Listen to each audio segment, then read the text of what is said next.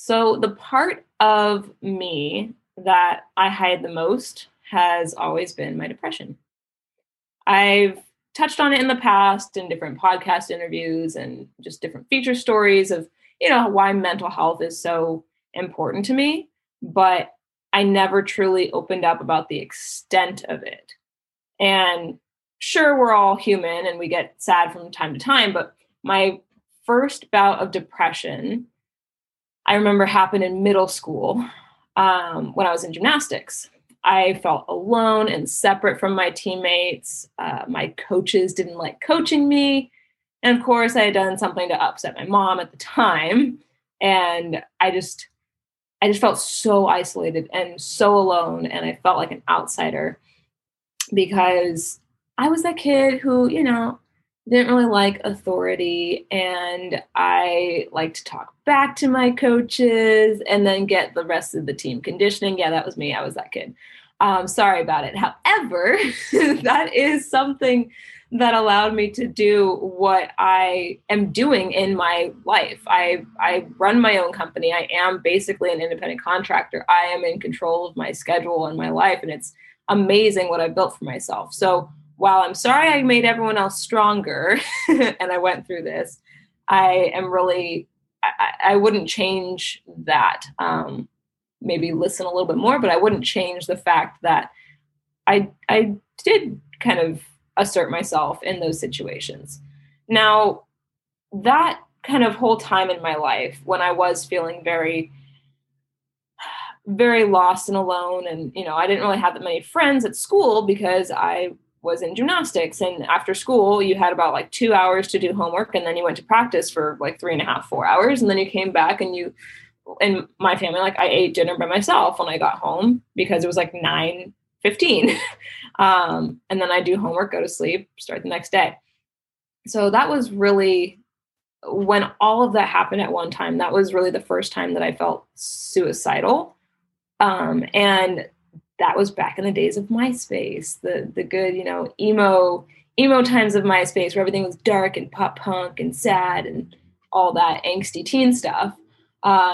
So I don't know where I found out about it on MySpace or just on the internet, but I tried cutting for the first time because I had heard that that was an option that some people used to help manage or numb their pain. And so like in my room at 11 or 12 years old, I got scissors because I was like, well, maybe if I just like scrape, but without like doing really intense, like maybe that'll just distract me. And so I remember crying, and for some reason I called my cousin, who was like a brother to me.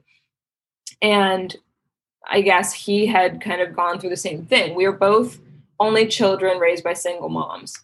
So we have like an understanding of of that relationship, of that dynamic, of that feeling. I think at that time he had also come out as gay at that point. I can't remember exactly the timing of it. So he had gone through his own kind of, struggles as well. So I don't remember what he said to me, but it allowed me to kind of have a different perspective. And, I tried the cutting with scissors. I had tried like holding my breath to pass out. But again, there was something that kept stopping me, that was reminding me like, no, you shouldn't be doing this. You should ask more people, find different perspectives, all of that. So there was just a voice inside that kind of kept me going. And over the years, I did really have different, I guess, spells of this. I don't remember it happening too much in high school. It happened in college. It happened after college. And what ultimately helped me kind of get this perspective and change my patterns was recognizing those patterns, recognizing what would trigger those emotions, trigger those feelings. Because in 2015, I went to my doctor for my like annual or whatever, and I mentioned it to her how I had been feeling, and she diagnosed me as clinically depressed. And then I started taking antidepressants, which I absolutely hated. They like made me feel numb. I was just like a zombie. I felt very weird driving because my reaction times were off. I was very dizzy. I lost a lot of weight because I wasn't like eating. It was affecting my appetite. And I was like, okay, nope, this is not how I want to live my life. This is not an option. I'm not going to rely on this because I would rather feel the highs and lows than feel nothing at all. So I got off the antidepressants and I realized like I need to change. I need to figure out how to manage this depression because it is temporary. Because life ebbs and flows, right? So something that really snapped me out of it was in 2019 when I went to a personal development seminar and I used the Dickens method. I don't know if anybody listening is familiar with that process, but ultimately you look at all the patterns in your life and what you're not happy with in life.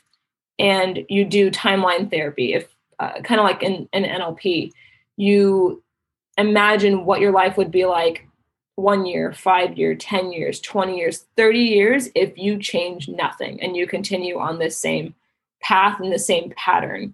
And, you know, and when I did that, I wasn't here anymore. I was alone. I wasn't on this earth anymore. And that snapped me out of thinking that what I felt and was feeling was permanent. Because when you pile on feeling depressed for 10 years, for 20 more years, like who is tired of your crap? Who has left your life because you're not changing anything? How are you viewing yourself? What is around you? What are you doing? What are you feeling? What do you see in the mirror? All of that, when you're in darkness and you're being guided through this process, it is like absolutely life-changing. So every feeling, every negative or positive emotion is temporary. And that was something that I was recognizing. And while I still have times where I do get depressed, I know myself well enough now to trust that time will heal. Even if it takes longer than I expect, I know life will change. Life will evolve. I know that, you know, if I look back 3 years ago where I was at, I am like a completely different person now. If I look back 10 years ago, I'm a completely different person. And what I was feeling at those times, the things that I was going through, I thought were the end of the world or were so big, so important, that now I know 10 years from now, I'm going to look back and think like, oh my gosh, you were worried about that. So just remembering that there is always the opportunity for life to change, and you are in control of changing your life. There are things that haven't even happened yet that will change the course of my life that I'm now excited to see. It's like watching the previews, you know, in a movie theater. I'm like, I don't know what's going to happen, but something's going to happen next. And I can't wait for that experience, for those moments, for the people I'm going to meet that are going to alter the course of my life. And because of doing that process, that's ultimately what gives me hope. And when I get down, I do know that, hey, I get like this, but it's going to change. I'm not going to be like this forever. So everyone just put on your seatbelts and let's go through this together. Let's enjoy this ride.